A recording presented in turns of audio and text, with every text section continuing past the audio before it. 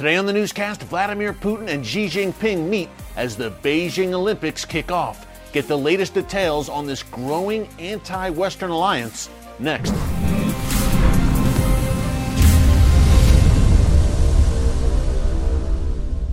Hey folks, Eric Stackelbeck here. Welcome to the Watchman Newscast. The Beijing Olympics kicked off today, Friday, February 4th. You may have seen some footage by now of the opening ceremonies in Beijing.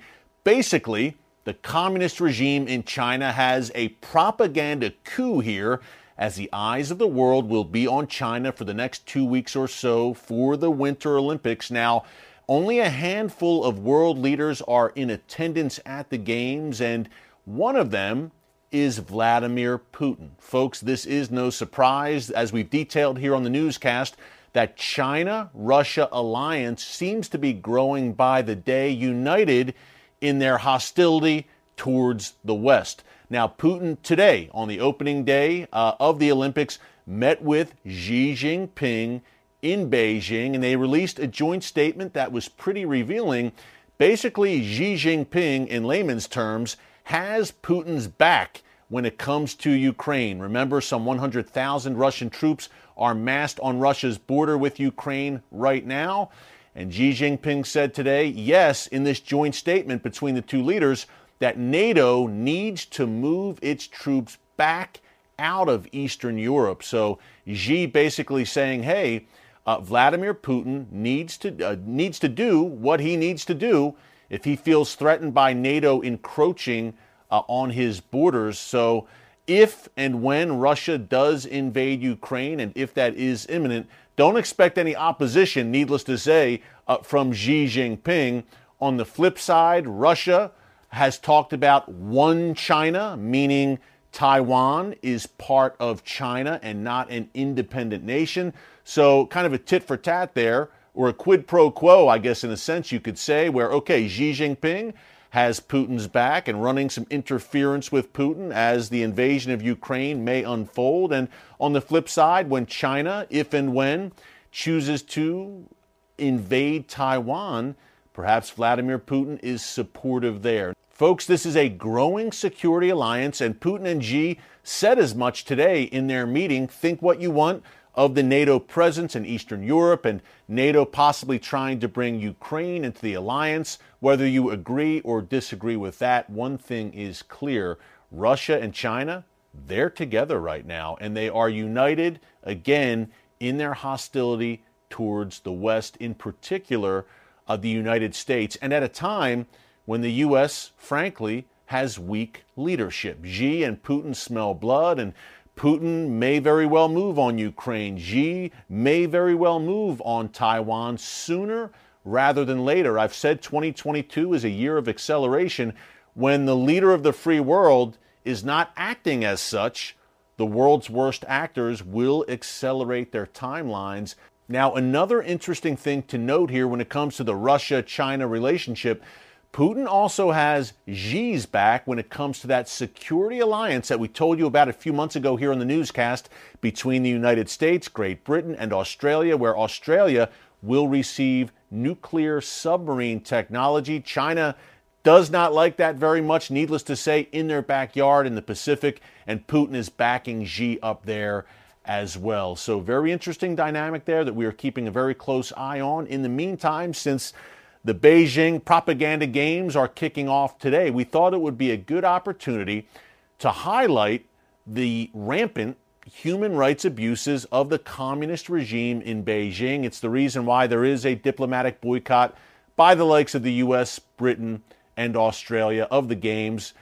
An oppressive, totalitarian society persecuting Christians, all religious minorities, a surveillance state led by Xi Jinping. Who is he? What does he want? How does Chinese society function? And why does it matter to you? I sat down recently for a great TBN special that we did called The Rise of China, and I interviewed Johnny Moore, author, activist. He was a member of the International Commission on Religious Freedom. He has actually been sanctioned by the Chinese regime because he has spoken out against their rampant human rights abuses. With the Beijing Olympics unfolding right now and what you're going to see over the next 2 weeks on NBC, keep this interview with Johnny Moore and what he has to share here. Powerful information. Keep this in mind. Take a look. And we are joined here at the Museum of the Bible in Washington, D.C. by author and activist Johnny Moore. Johnny, it's great to have you with us. Good to be with you. And what a topic you know very intimately, the Chinese regime and their suppression of any dissent. In 2017, you and a colleague co-wrote an open letter to Chairman Xi and encouraging him, imploring him to stop the persecution of Christians and religious minorities. Johnny, fast forward to 2021, the Chinese regime sanctioned you. Why were they so upset with you and what you're trying to do? Well, look, the Chinese government knows that we know that they're weaker than that we think that they are. And here's the fact. The Chinese Communist Party has been on a dead-end road for a long period of time now. They're dragging along with them the Chinese citizens. And at the heart of this attack on freedom is the human dignity of hundreds of millions of Chinese people. So yeah, I mean, there are Americans like me that are sanctioned because I dared raise my voice. But we're no victims. The victims are the hundreds of millions of Christians and others in the country that the Chinese Communist Party either wants to shut up or forced to shut up. Yeah, I love your response to the sanctions. You said that basically this is a badge of honor to be sanctioned by you, the regime in Beijing. What do these sanctions entail? Is it more symbolic on their part? Look, I mean, if the Communist Party of China thinks that I'm a threat enough to sanction, then they're in a lot more trouble than we think that they are. Yeah. But basically, I can't travel to China. Yeah. And you know that makes me sad, Eric, because I've been to China. I love the Chinese people. I love the Chinese history and Chinese culture. I would love to go to China, but that's what I can't do now. Yeah. But what they're not going to do is they're not going to shut me up, and they're not going to shut up millions and millions of people like me around the world. But if the Chinese Communist Party is going to shut down churches, imprison millions of Muslims, try to wipe out Tibetan history, take over Hong Kong, threaten to take over Taiwan, steal the intellectual property of the United States of America, and try to make the world in its communist Marxist image, then we're just not going to settle for it. My kids are not going to grow up in China's world. And you were very vocal and forthright about these issues, Johnny, as a commissioner on the International Commission on Religious Freedom under the previous administration here in D.C. And you had a firsthand view in that role as commissioner to what China is doing to its Christian minority. The persecuted Christians in China, major issue, of course. What is the state of the church in China right now? Well, the church is doing just fine. The Christianity has 2,000 years of history of only growing when tyrants threaten to suppress it. The church is going to be fine. There is no atheist communist leader in the world that can limit the growth of the church. Now, what they're trying to do is they're trying to intimidate the church. So in the last 18 months and 24 months, the Chinese Communist Party has shut down every significant large church in the country. They have arbitrarily detained, confiscated the property, bulldozed, and in some cases disappeared and even killed pastors. They've taken down thousands of crosses. When ISIS was at its height in Iraq and Syria, and the world was watching in horror as people were beheaded and all these terrible things were happening, in that 1 year, in one state in China, the Communist Party removed over 1,000 crosses from churches. So they think they're wiping out Christianity.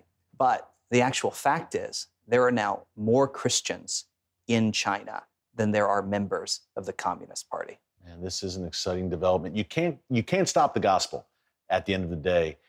Tell us about Chairman Xi, who we mentioned earlier. You were sanctioned under his regime, but this is someone who seems to have a particular animus towards Christians. It seems like the persecution is escalating in China in recent years under his stewardship, and he's garnering more and more power.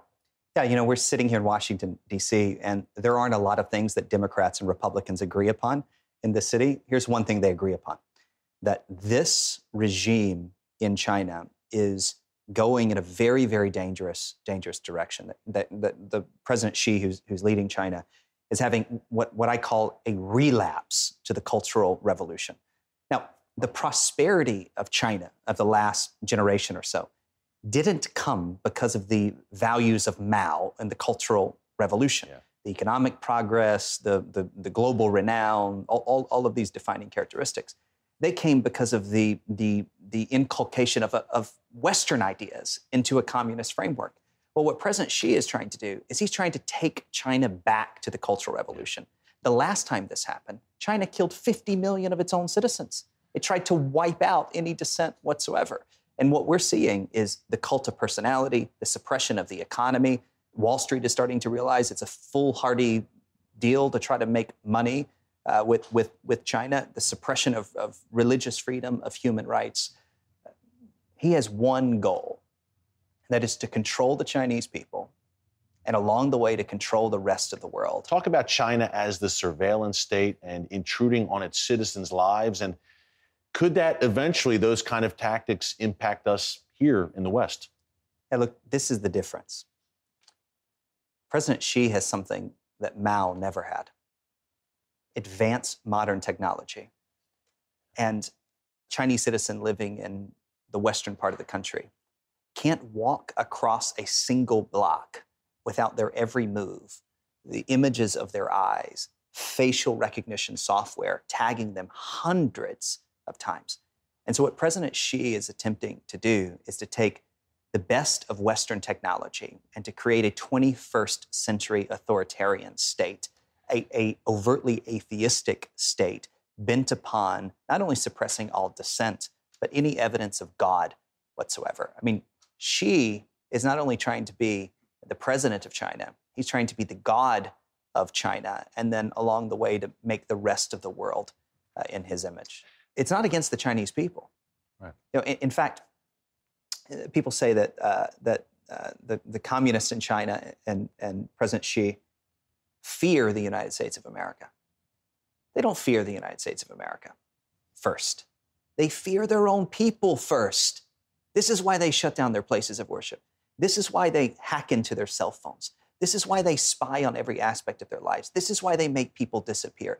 This is why a simple village pastor who dares to say that he believes in a power greater than government, that he has faith in God, a simple village pastor is such a threat to the powerful communists in Beijing that they will bulldoze his church after removing his cross and make him disappear for his children to be orphans and his wife to be a widow. And if she dare says anything, they will give her the same treatment too.